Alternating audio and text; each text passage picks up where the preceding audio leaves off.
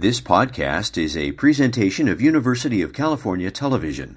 Like what you hear? Consider making a donation at uctv.tv/donate so we can continue to bring you more great programs. Over 40% of college students will experience food insecurity at some point throughout their term. It's really an issue that is emerging as an area that not only impacts financial well-being, nutrition well-being, but also looks at long-term health consequences. Food insecurity has been linked to both under and overnutrition, stress, anxiety, depression, and poor sleep and academic achievement.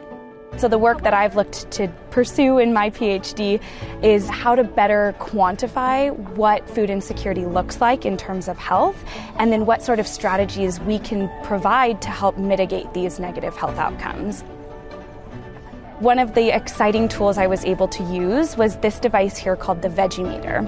And so this shines a light through the tip of your finger and is able to quantify a carotenoid, which is a compound found in red, orange, yellow, green, purple, all the different colors of fruits and vegetables, and it's able to detect how much we've consumed in the last 30 days.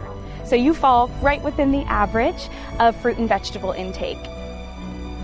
UC Davis is truly ahead of the charge in a lot of our food access resources. So there are different universities across the nation that don't yet have a food pantry. And so it's really a call for action at the college level to have more food access resources or education around nutrition and finance and budgeting so that our students are less susceptible to food insecurity and ultimately can live longer and healthier lives when we have consistent access to things like healthy foods.